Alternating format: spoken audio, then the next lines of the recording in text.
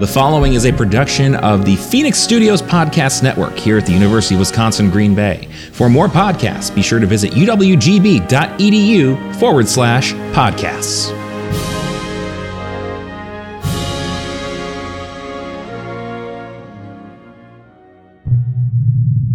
This is serious fun.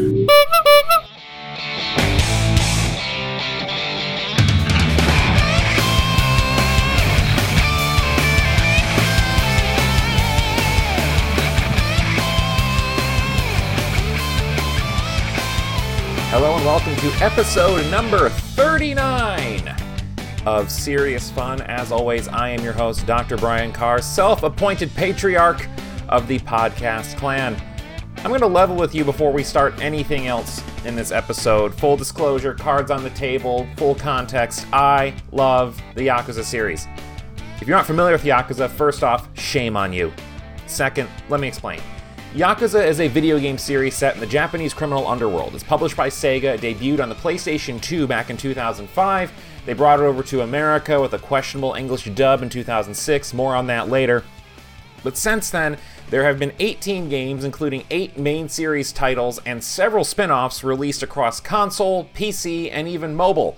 It's been a financial success for Sega, selling 14 million units physically and digitally in the 15 years since its debut, in no small part to the fact these games have some of the most compelling stories and characters you're ever going to see in the medium. Most of them revolve around Kazuma Kiryu, who starts off as a low-level member of a crime family in the Tojo Clan Yakuza Syndicate, and through a decade-spanning saga, that means seriously, it takes place over like 40 years, becomes a surrogate father, proprietor of an orphanage, leader of the Tojo clan, and legendary warrior. Other games delve into a connected universe of rich supporting characters like Kiryu's adopted daughter Haruka, his lunatic frenemy Goro Majima, the disgruntled detective Makoto Date, the financier Shun Akiyama, and former Yakuza bruiser Taiga Seijima.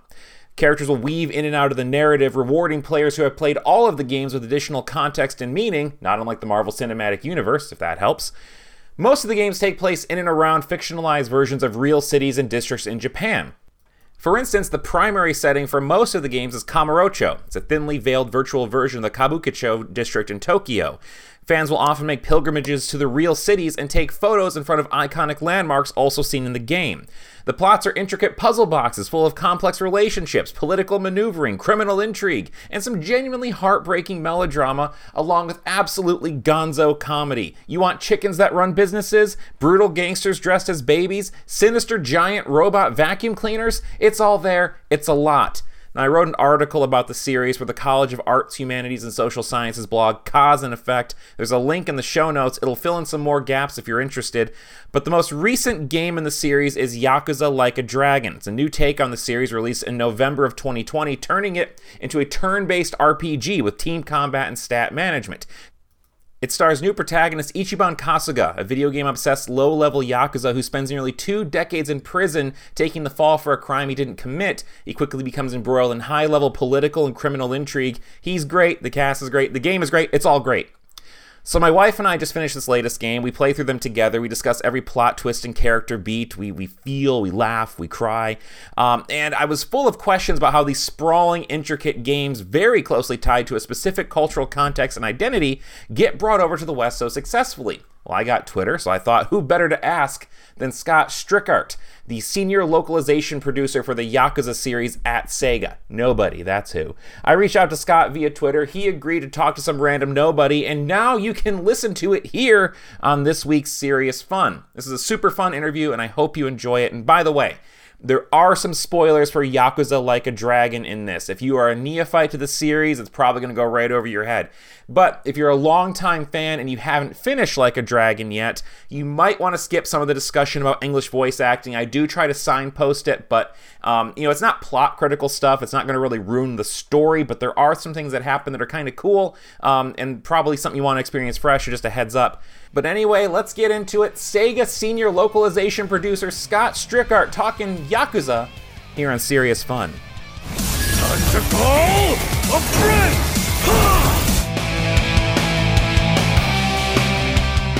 Scott Strickart, welcome to Serious Fun.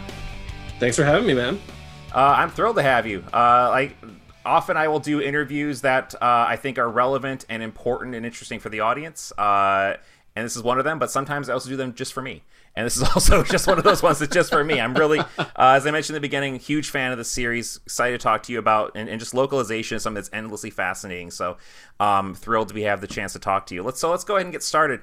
I always like to start with a simple question for the guests. Tell me the Scott Strickert story. How did you get to where you are now? I know that's a big ask, but it's a long story just because I've been doing this for since 2007, so about 13 years. I started at Atlas, and where I worked on a lot of little JRPGs, and but some not so little ones like Persona and Radiant Historia and 3D Game Heroes if you're an old school PS3 player. From there, I went to Level 5, where I worked on a little bit of Ni no Kuni, and launched the Guild series, which is this series of 3DS games create kind of indie style, low budget indie style games created by famous creators like Yasumi Matsuno and Yu Saito and Suda51, a whole bunch of cool games like that. And then I think I played Matsuno's. It was like a D&D kind of thing. Yeah, Crimson Shroud it's called. That's the one. Yeah, that was cool. Yeah, and to be clear, that wasn't my localization. That was the GOAT, Alex Smith. But from there, I did some marketing at Square Enix. I worked on the Final Fantasy franchise, and only to be kind of invited back to Atlas because Atlas had been acquired by Sega, and they were building a team, and they called me. So I've been on Yakuza ever since 2015, essentially having been brought back into Atlas to lead that project. And what a ride. It's been, 6 or 7 years, 7 games or something like that. Mm-hmm. Wild.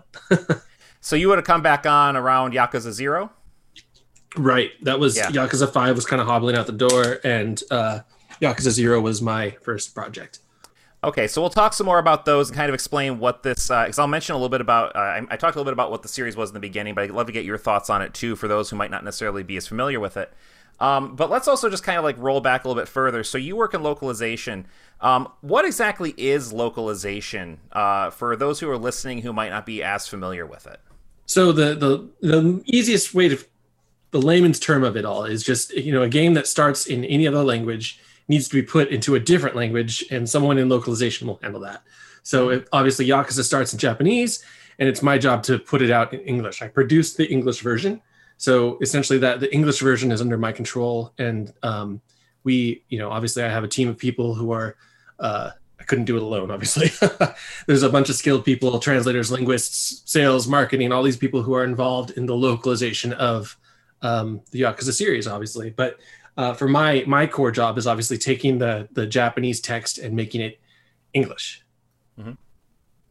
Okay, so Yakuza, for those of you who are not as familiar with it, and if you're not familiar with it, get on the train. It's the best thing going.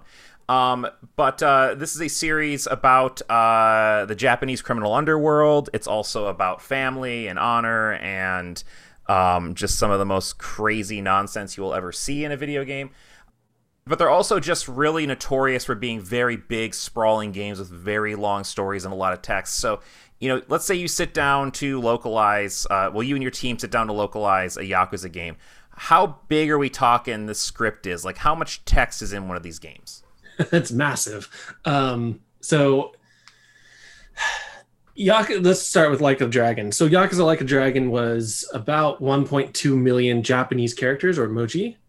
So that's typically how we measure our titles, obviously, because we have to take what's in Japanese characters and put that into English. And we have all kinds of formulas to determine how many people and how long that's going to take based on the emoji count. So 1.2 million Japanese characters is roughly equivalent to 600,000 words. That's just the text script. And then there's another 27,000 lines of dialogue that had to be done on top of that. And because I do dual subtitles on these titles, the main story multiplies from there. So these are massive, massive undertakings. Yeah, so this isn't for those of you who are listening who might not be as familiar with the series, this is not like a Mario game where it's, relatively limited in text, a couple characters might talk. There is constant, menu choices, characters, side stories, the dialogue, as you said, it's a tremendous, you need a team to do this, to make it even manageable. One person could not do it in a reasonable amount of time. Well, especially considering these games come out fairly regularly, right? Like, yeah, we're on an annualized basis. Say what you will about that, but the reality is that we've come out with one or more Yakuza games every year of this scope. So, with that, I think back to like the early days of of cartridge-based localization, right? Your Ted Woolsey's working on Final Fantasy, that kind of thing. Are there technical concerns that come into play with that, right? Obviously, when we talk about the memory that Japanese text takes up versus English text, there's a big disparity there. Do you have to make adjustments, or is that largely a thing of the past in terms of like the technical side of localization? I mean, we've come a long way since the Woosley days. Mm-hmm. We're no longer worried about like the amount of text we fit in a box so much as we are, with every new, I guess, piece of technology that enters the pipeline, suddenly more different and newer types of technological barriers also kind of come out too, right? So, for us, obviously, we've got massive text boxes. We can up the font size. We can do all that stuff. Like text boxes are no longer the concern. It's more about like, well, how are we gonna ingest this movie, which is X gigs, and put voices over that movie and do make it fit within the time frames and get this dialogue into the products that manage the script, manage the text files, manage the translation, manage all this stuff that just needs to be tooled. Essentially, we have some people in our office that are essentially a tools team that are managing the technical hurdles, because that's what it takes to be able to localize these things these days. So is there a lot of like custom software that has to be built? There's massive amounts of custom software, whether it's built on our side or their side, or we can use what are called CAT tools, computer assisted technology translation tools that I wouldn't. To be clear, those don't translate for us. They just manage translation files. Mm-hmm. So there's constant. This tool needs to talk to that tool, which needs to upload to that tool, which needs. It's wild. I hate it. But the end result is worth it. Like you look at these, and it's a tremendous undertaking.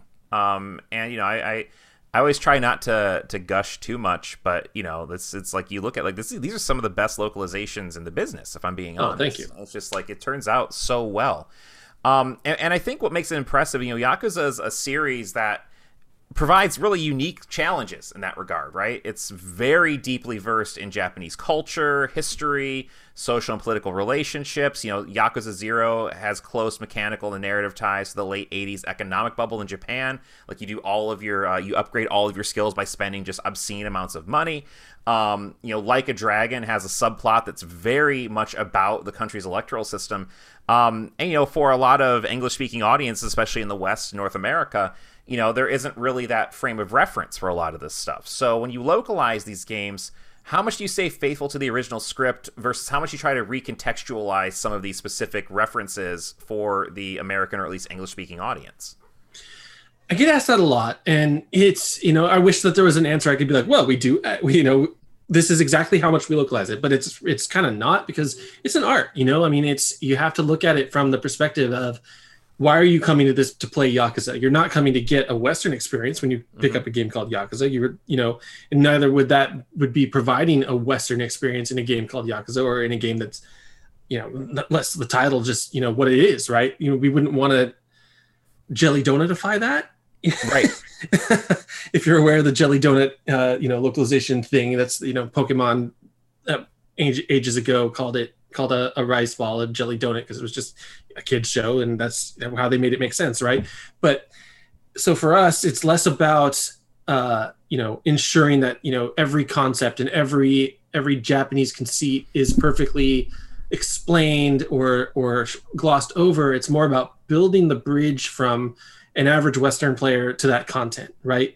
So it's if something is generally explained in the plot, for instance, we can gloss it over and just say, okay, well, the plot's going to take care of that for us.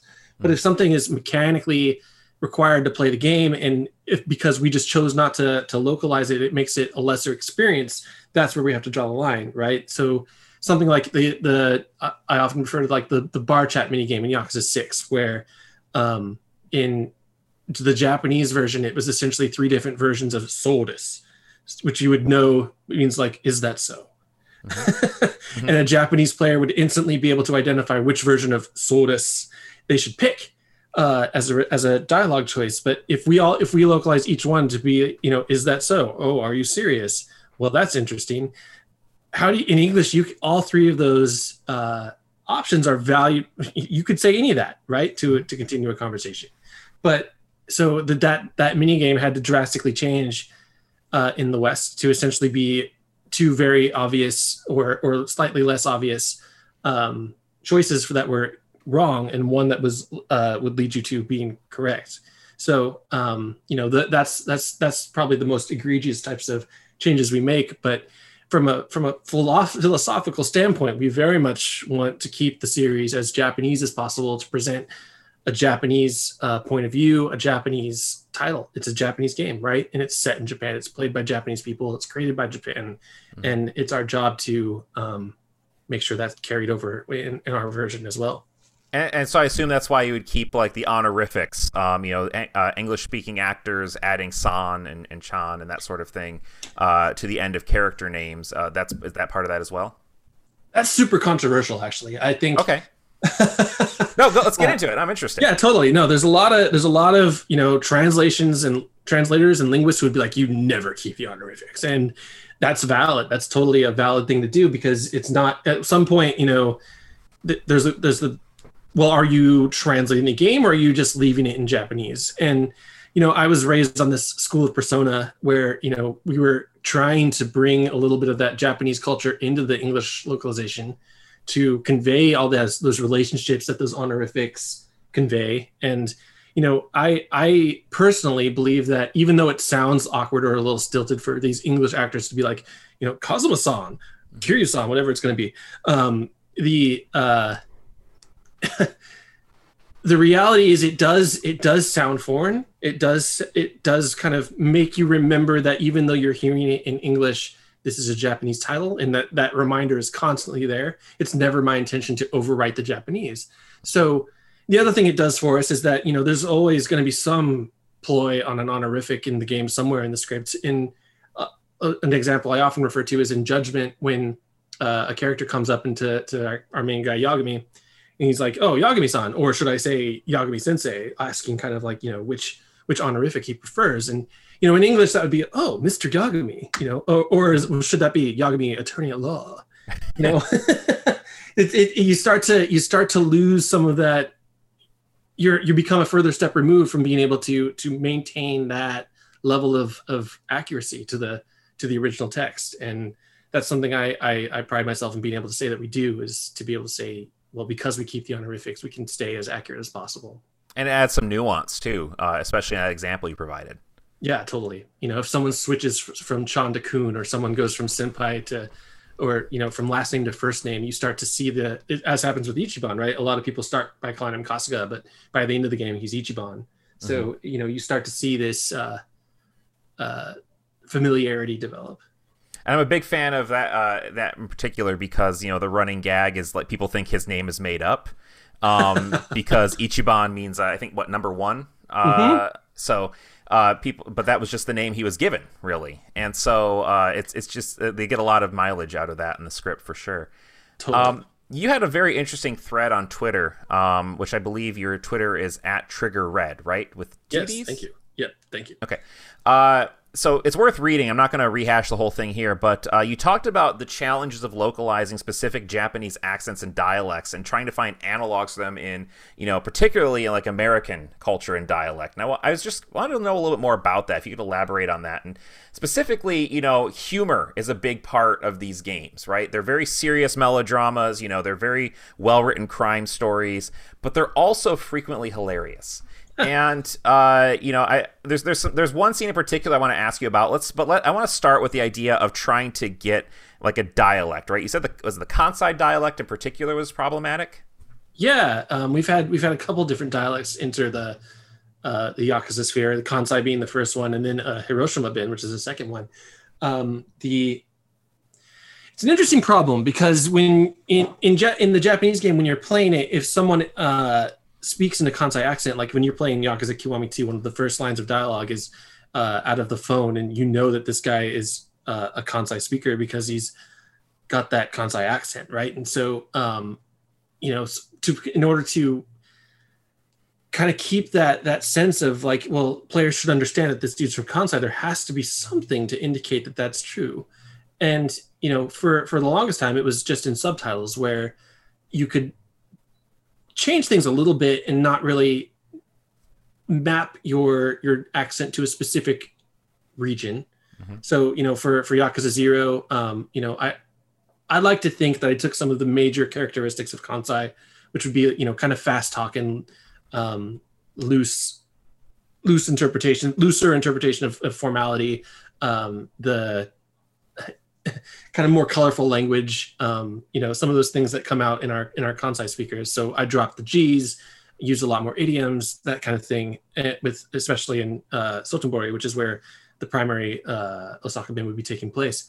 And that kind of established the idea that this is how the Kansai speakers should sound for the series. And that's kind of how we move forward with it.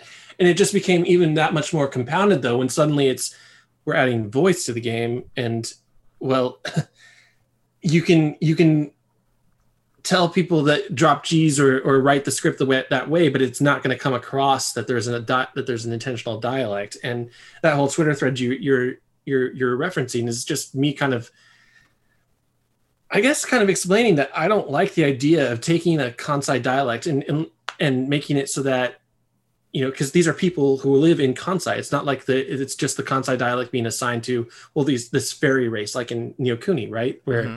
In Ni no Kuni, these fairies speak in the Kansai dialect to differentiate them and to give them a little bit more personality. And you could easily take that and make it Welsh, Right. But the, for making Kansai people speak Brooklyn or Boston or Texan, just feels kind of, I don't know. It's a bit of an erasure, I think. And mm-hmm. I struggle with it because in some cases, yes, you still need the context of this person having an accent. And you could tell that in the scene with the security guard who switches from a normal accent to a Kansai accent in the Japanese, that would be really clear. In the English, it's super not. And that's on us. That's our fault. But what I guess I'm trying to say overall is that I rather keep the accent neutral than map an entire people to a specific American dialect as an English American localizer. It's a lot easier, I think, if we were doing this, if we'd been based in Britain, for instance, we could have easily been like, well, there's a million different accents we could go to for Kansai. Suddenly we've got Cockney, or you could go to Welsh, or you could do Australian and still feel like that was the same universe. But if we're suddenly doing an English accent for Kansai, which doesn't map together at all. It would I just feel like it would be a disservice to the title. Right. And so, but sometimes you do kind of use those for like jokes and asides, and there are sometimes plot points as well. So that does add some complexity to it. It does. And that's where I feel like, we need to figure out something, I like the balance I feel like we struck is that, someone like Ishioda, who's also Kansai, had this slight Brooklyn lean because he was played by Ray Romano, who's a born New Yorker, and he's Reno Romano. Sorry, not Ray Romano. Different guy. That was a really different performance. I mean, like I think Ray could have pulled it off. I think Reno was amazing, but let's give Ray some credit too. Right, totally. And then and at the same time, we did another Kansai accent with Sayako, who's her actor is from Texas, and she was able to do a Texas accent, and so suddenly we have this mix of accents being Kansai, and it's on one hand that's really weird, and on the other hand I'm like, wow, this is kind of cool. Mm-hmm. I definitely clocked land. I mean, yeah, I definitely clocked Ishioda having that sort of Brooklyn thing, and I'm like, that's interesting. It also helps that he kind of looks like he could be sort of a Brooklyn gangster in a lot of ways, so maybe it was just like sort of transposing onto that, because he's definitely as a lot of the Yakuza are, he's very unique looking in terms of like his hair and that kind of stuff. He kind of looks like more like he could just like step out of a Brooklyn gangster thing. But but also I find it interesting. So humor is one of those things that's really hard to translate. I mean, it's hard to translate within its own language, right? Puns and that sort of thing. Like it's tough as it is. And here you have a game that's just riddled with jokes and references and puns and that sort of thing. How difficult is it to translate the humor over sometimes? I don't know. People always think that this is going to be super difficult, but it's. I guess I'm sort of like, in terms of my own writing background, I've done a lot of humor and a lot of humor games. On top of that, whether it's all the way back as far as like Izuna, Legend of the Unemployed Ninja, and 3D Dot Game Heroes have this sarcastic spin to it, and there's all this. I've just done a lot of funny games, and I think that writing humor comes kind of natural to me personally. And I don't know what it is about the localization profession, but we just draw in people who are excellent with puns.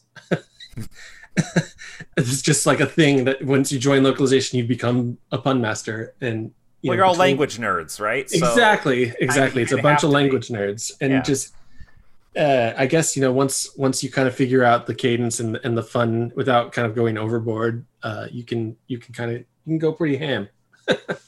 So what are the jokes that, and I find this stood out to me, and I wanted to ask you about it because I thought this was hilarious. There's a scene where you're walking outside a vocational school, and the vocational school becomes like a side thing you can do. But Ichiban encounters, I believe, an American tourist, right? Who's asking him for directions and speaking that very exaggerated sort of, almost paternalistic English, right? And then Ichiban, he's like, oh man, my English is kind of rusty. Of course, he's speaking English in the dub, which makes it even funnier. And so he speaks right back in the same thing, and then his friend comes in and speaks in slightly better paternalistic English. But they're all speaking English at each other, and this is just like, there are layers upon layers. So like, I just got to ask, like, how did that come together? What was the meeting like on that one? There's a couple things that are happening. You're right to absolutely call it the layers of this. It's like, I remember hitting that sub story as at my desk, and just some of those things draw a crowd, around people who are like, oh my God, how are you going to localize this, buddy? Holy. and I'm just sitting there with my head in my hands being like, oh no.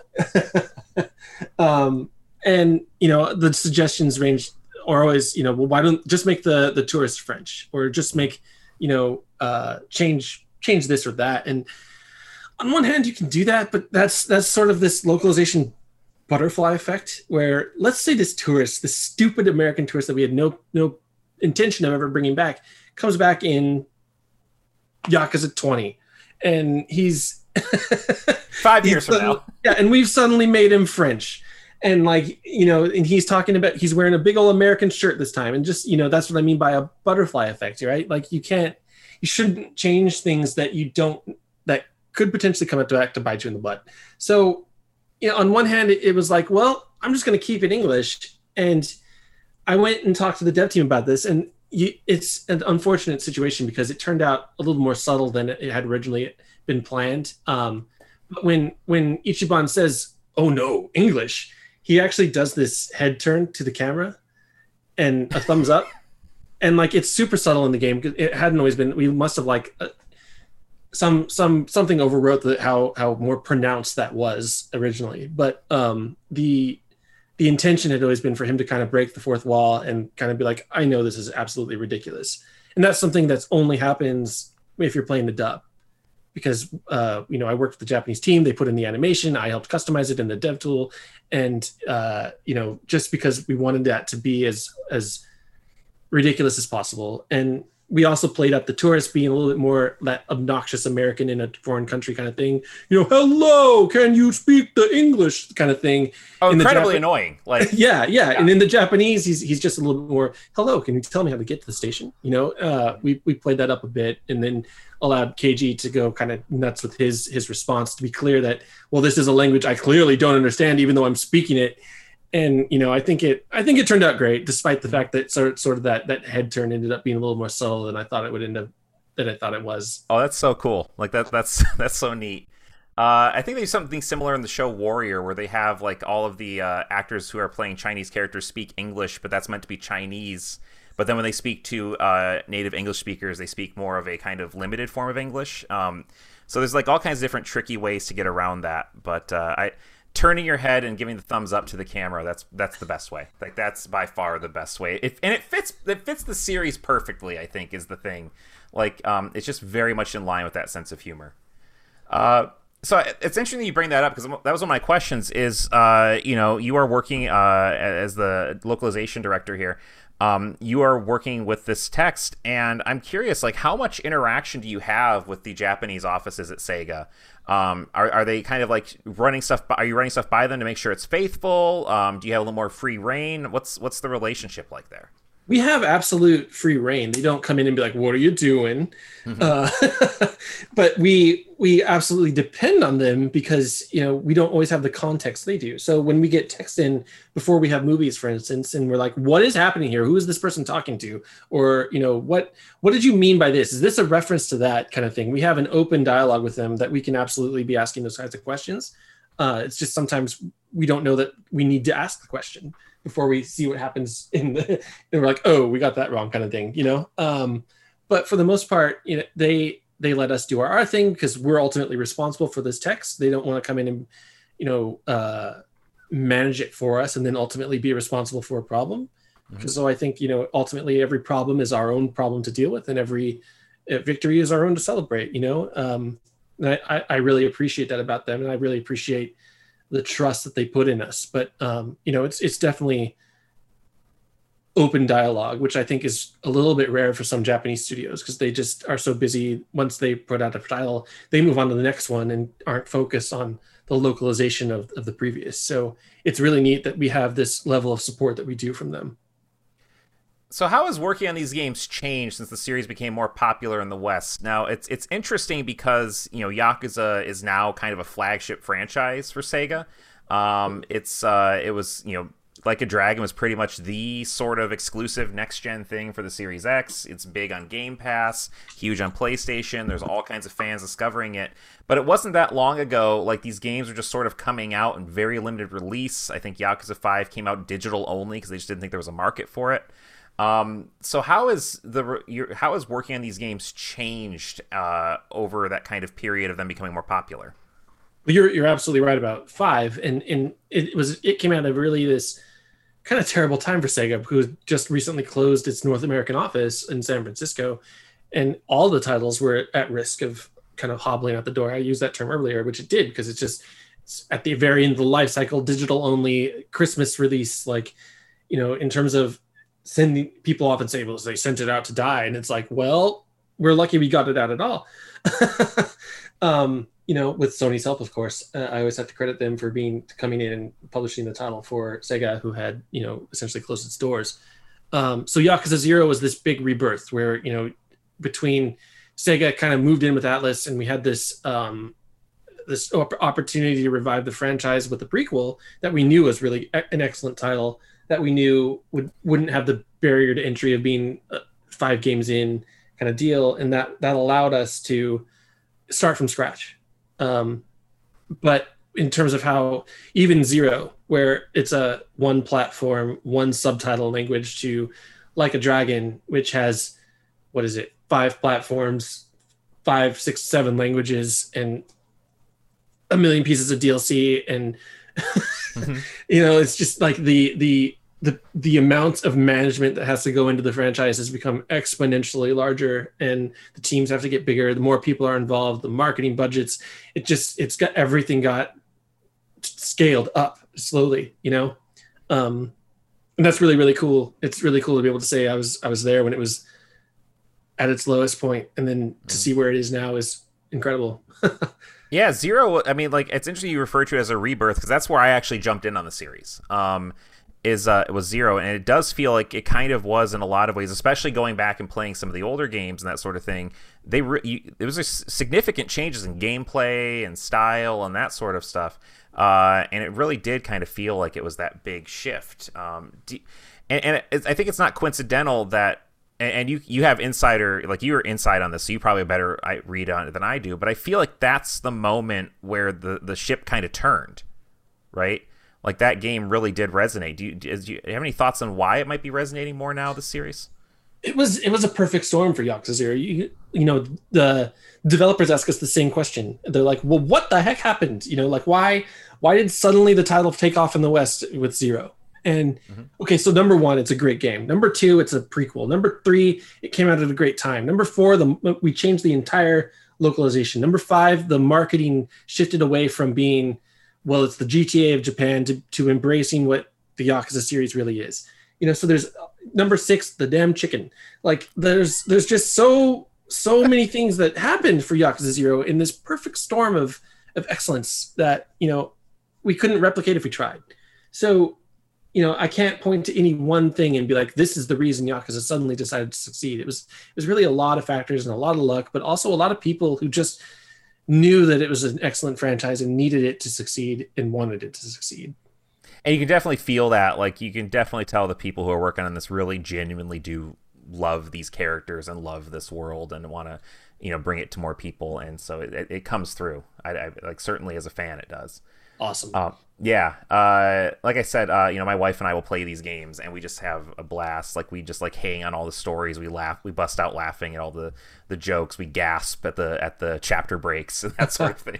It's perfect. Like, it's just, we love, like, we played through Like a Dragon and just the whole time, just like, that jerk just getting angry and happy and just all so glad to hear it. That's awesome. Yeah. So as you mentioned, English voice acting, or we alluded to, it's fairly new in the series. The Ryuga Gotoku studio games were primarily in Japanese. Certainly 0 was, 6 was, pretty much all of them up until I believe Fist of the North Star. The Fist of the North Star game they had was the first one to have English voice acting. Then mine's Judgment... Binary Domain, but Binary Domain. Okay. Yeah, sorry. Like, but then like Judgment was the first one that was set in like the Kamurocho universe, and then Like a Dragon's the first proper Yakuza game to have it. Yep. So one of the things I was interested in, what shifted, like what prompted the shift toward English voice acting in these games? Judgment primarily. I mean, we'd done at that point three primary Yakuza titles plus Kiwami 2, and not to say that they were doing poorly, but they were just sort of doing what they do. And, no company is interested in stagnation. And so, people came up and were like, well, one of the reasons we can't get this into retail is because it's in Japanese and no one paid, it's difficult for people to recommend games to their mainstream gamer friends that are, that's only in Japanese and you have to read subtitles, but it's a good game. That would be like the primary way people would do that. And so with Judgment, at no risk of destroying the main series' integrity, because we were all coming out of the Yakuza 1 dub that was, it is what it is. We'll have to talk about that in a minute, just to give context, but please continue. Yeah, so, and we're like, okay, so if we're going to do this, we're going to do it right. We're going to get the good actors. We're going to go full union recording. We're going to get the studio we want, the director we want. And, we went absolutely wild on it and just threw it at the board to see if it stuck, and it kind of did. We kind of proved with that game that there is somewhat of a barrier to entry if the game exists only in Japanese. It's harder to recommend. It's new players can come into it more easily, and even though obviously all these core fans, these people who had been with Yakuza forever, were going to play in Japanese, it was very clear that in the data that new players favored the English, and that was all the data we needed to show that we could grow the audience by allowing an English option. As long as and my philosophy on that, as long as we can absolutely offer an English option, as long as it doesn't interfere with or hurt the quality of the Japanese version for these core fans who have been supporting the title forever. And that's why we ended up with dual subtitles and almost essentially 2 different language games inside the product. Yeah, so I'm going to admit, Judgment is one I have not actually. I bought it and then I never got around to playing it. So, Ooh, but I know, but it's just stuff happened, man. Like totally. Being I hear you. Professor full time, all this kind of stuff. And then by the time I was like, okay, after I finish Like a Dragon, we come back to Judgment, and they're like, oh, we're going to release the next gen remaster. So I'm like, I guess I'll wait till April. So I'm looking forward to it.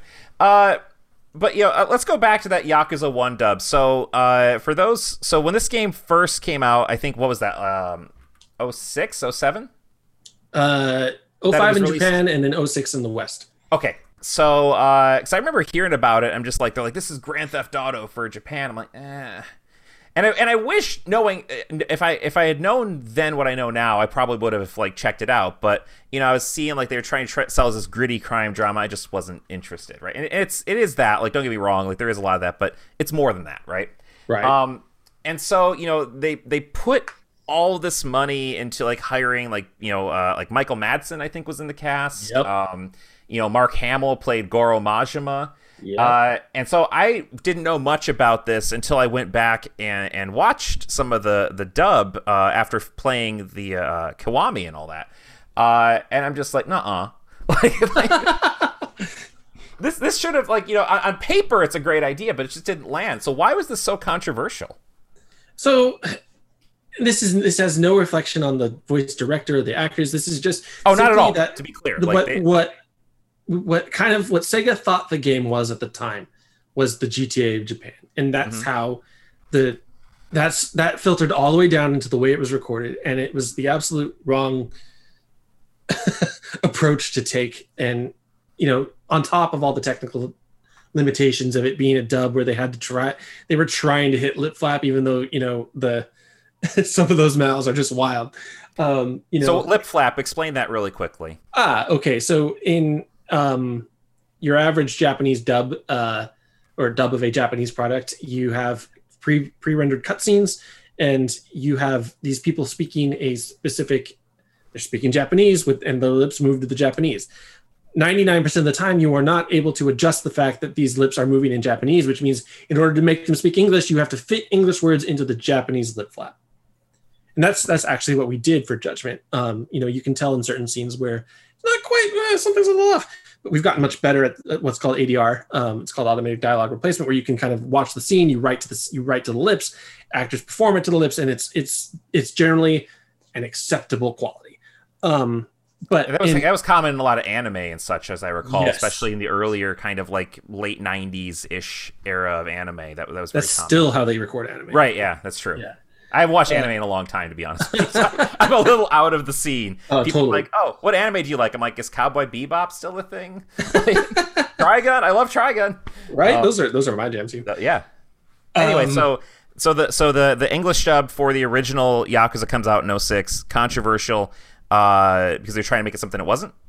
That is the most accurate way to explain it. Yes. Yeah. And so. And I'm going to be honest, because like I said, I came to the series late, right? I was not there from the beginning. I'm not going to try to be like some hipster poser guy. So I started these games, and I just like fell in love with the characters and this world. I'm like, oh man, I wish I would have started this a long time ago. And like everybody who's ever played a Yakuza game, I fell in love with Kiryu. Just like this guy is like one of the best video game protagonists of all time. And this is where I'm going to point out that if you haven't played Like a Dragon, I'm going to spoil something, and I probably have already spoiled it just by virtue of the context here, but I'm going to put spoilers up earlier too. He shows up again, right? And it's like, hooray, Kiryu's here, Majima's here, all my friends are back.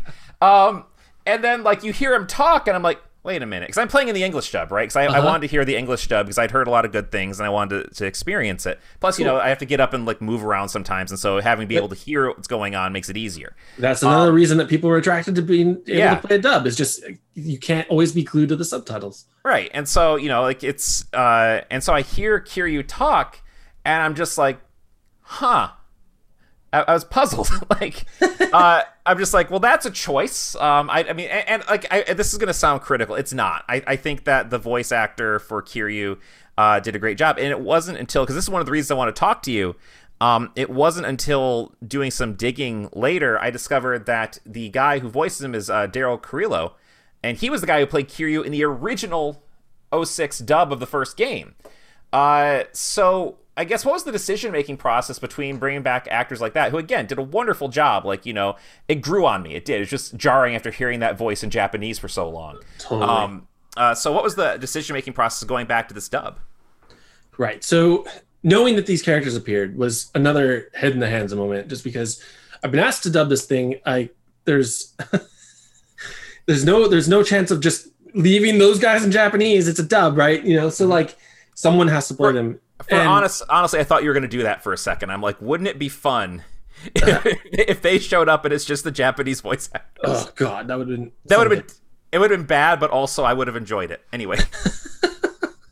So yeah, so it becomes this thing where it's like, okay, so these characters have been around for 15 years worth of games, and in this game they're literally cameos. So already we're in a situation where it's like there's no one I could tap to be like, all right, you sir are going to play Kazuma Kiryu. You have about 2 scenes, and in those 2 scenes you're going to be the ultimate badass. 6 games of context worth, and try to capture all that, please. So on one hand, it's a cop-out, and on the other hand, it's a redemption arc to go back to the original cast and be like, what if we just got the original actors who played these dudes and they were good?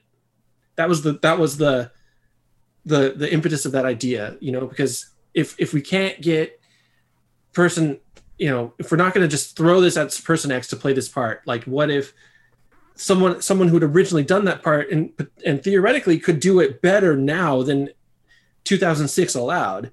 Mm-hmm. Why not give them that chance? So with Kiryu especially, it was neat to bring back in Daryl and have him reprise that role, almost like he had, like 15 years. He transported 15 years back in time to reprise it, and it was like he had never left that moment in time.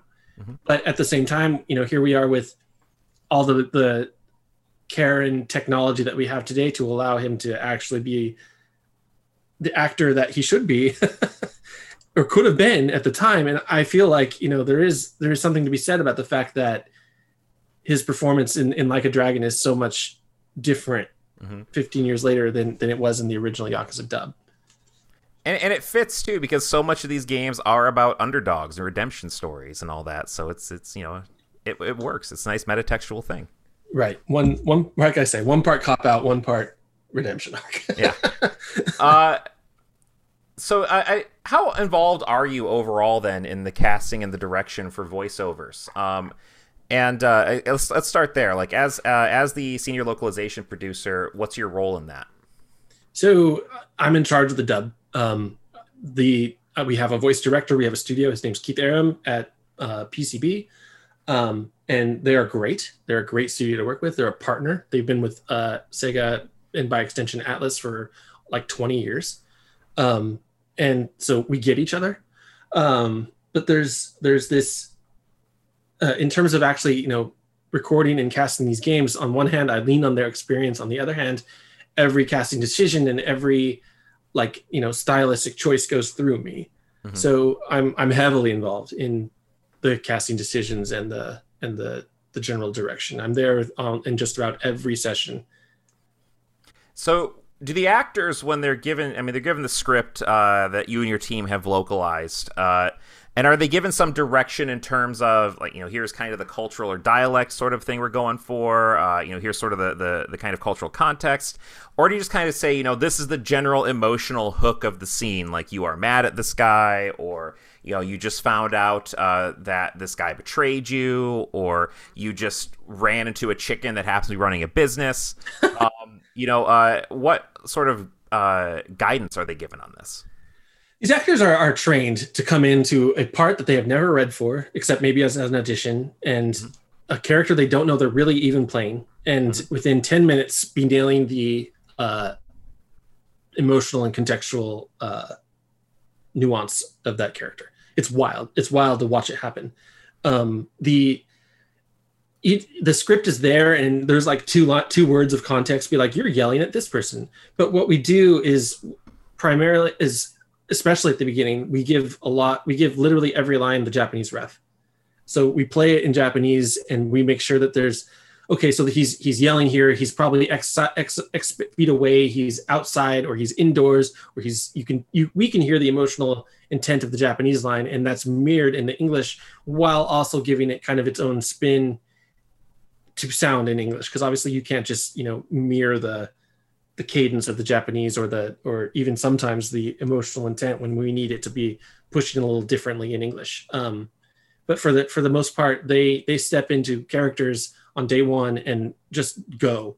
We have 27,000 lines to record, and there's not a whole lot of time to sit there and be like, well, this is your character. Here's the bio. Let's go over this and let's kind of talk it out.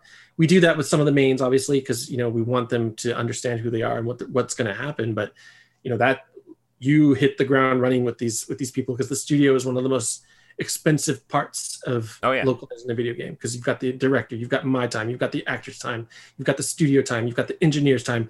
All these people are just sitting there listening to you go off about the emotional context of Ichiban. It's like so there's there's a pressure there to keep it on the rails and keep it going. But we again, PCB, with knowing kind of how we all work and knowing where we can push it and what we can do to make up time, we do what we can. Yeah, and it probably helps that you have just a tremendous cast. I mean, like, these are a lot of actors who have done a lot of other game voiceover work and all that. And then you have George Takei in this thing, right? Totally. Yeah, and like, that's and he's not doing the full George Takei either. Like, it's a really kind of different performance than we've seen him do in a while. It's really neat. What was that like working with him, just out of curiosity? I mean, it's an interesting situation, because it's like I think that came about because we didn't know of any particularly like amazing older Japanese kind of actors that we wanted for Arakawa. And, I think at some point I was like, well, we could always ask George Takei. I literally said that at some point, and people were like, yeah, we should. I'm like, no. But it worked. It's a wonderful performance. Right? You got to shoot your shot. And so, all of Sega got on board with being like, dude, we kind of want you for this role. We approached his people. We approached, we gave him the script. We showed him the game, and he was like, this is awesome.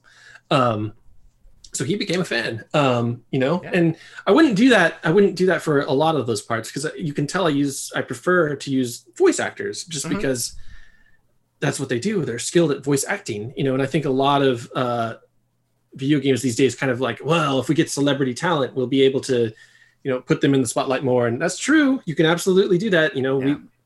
But I would take a voice actor. Agree with Peter Dinklage, right? Right.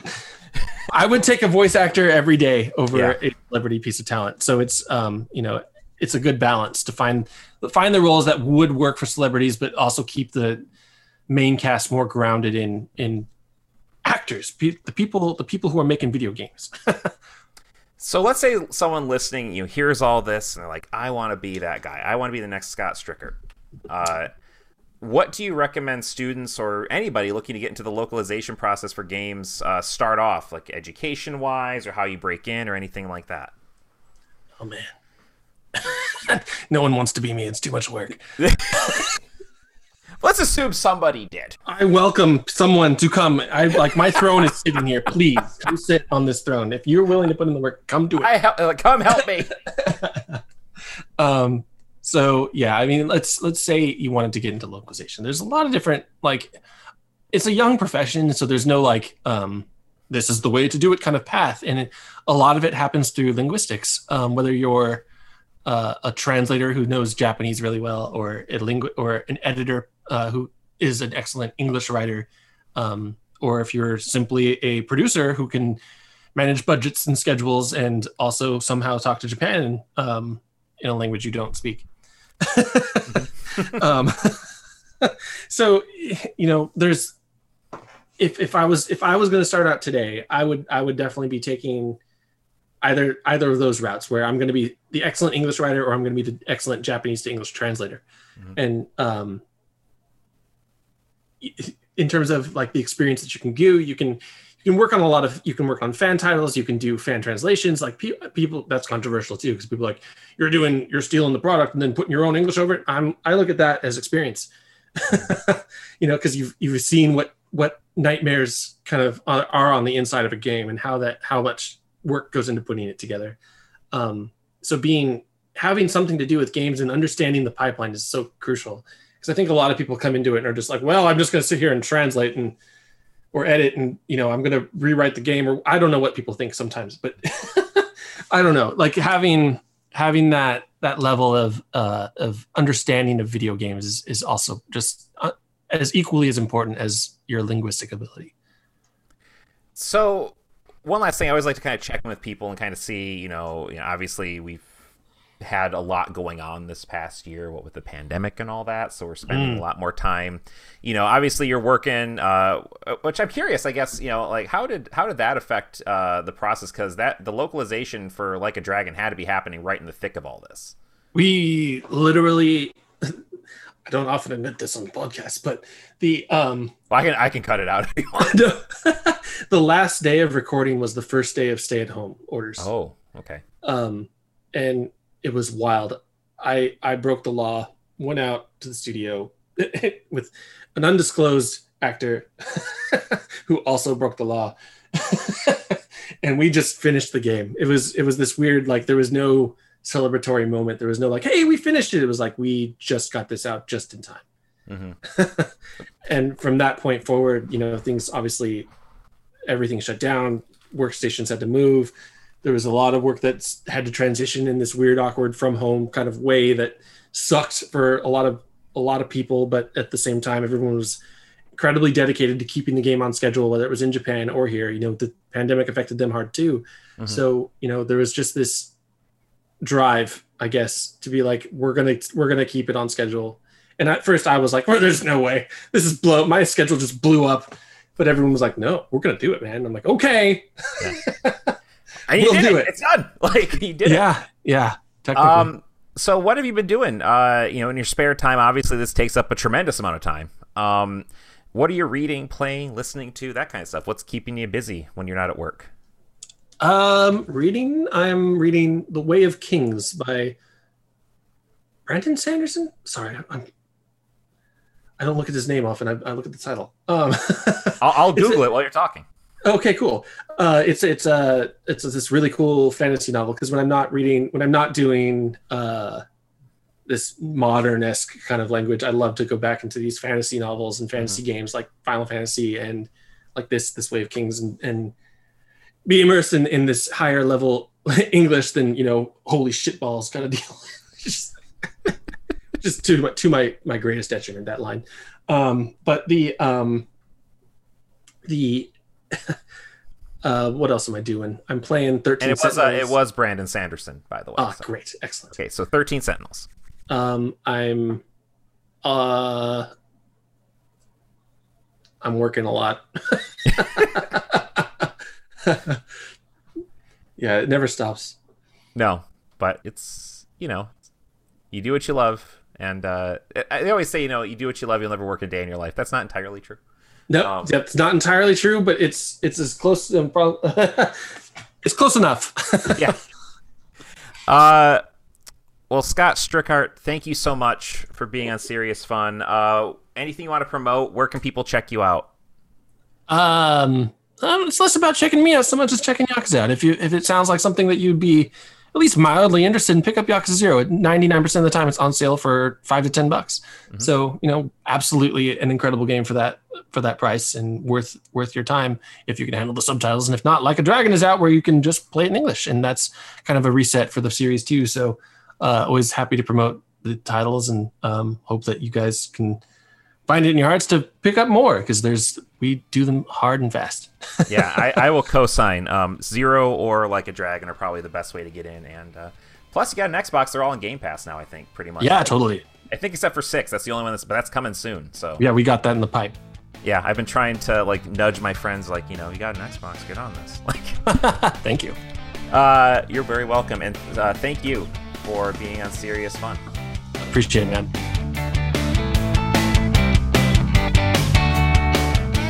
My thanks once again to Scott Strickart, senior localization producer for the Yakuza series. Again, the latest game in the series is Yakuza Like a Dragon, out now on Xbox, PC, and PlayStation 4. PlayStation 5 version drops March 2nd. The entire Yakuza series, except for 6, also once again on Xbox Game Pass. Serious Fun is a production of Phoenix Studios at the University of Wisconsin, Green Bay. Phoenix Studios' executive producer is Ryan Martin, and the production manager is Kate Farley. Our audio production coordinator is Bill Salick. Our sound engineer, editor, and producer for this episode is me, Brian Carr.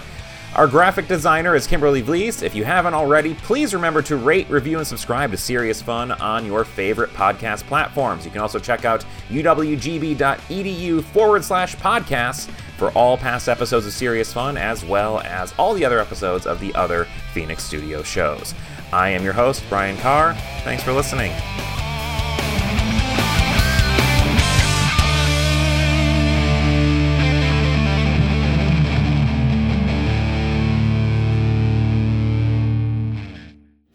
You just listened to a Phoenix Studio production, the podcast network for University of Wisconsin-Green Bay. For more podcasts, visit uwgb.edu/podcasts.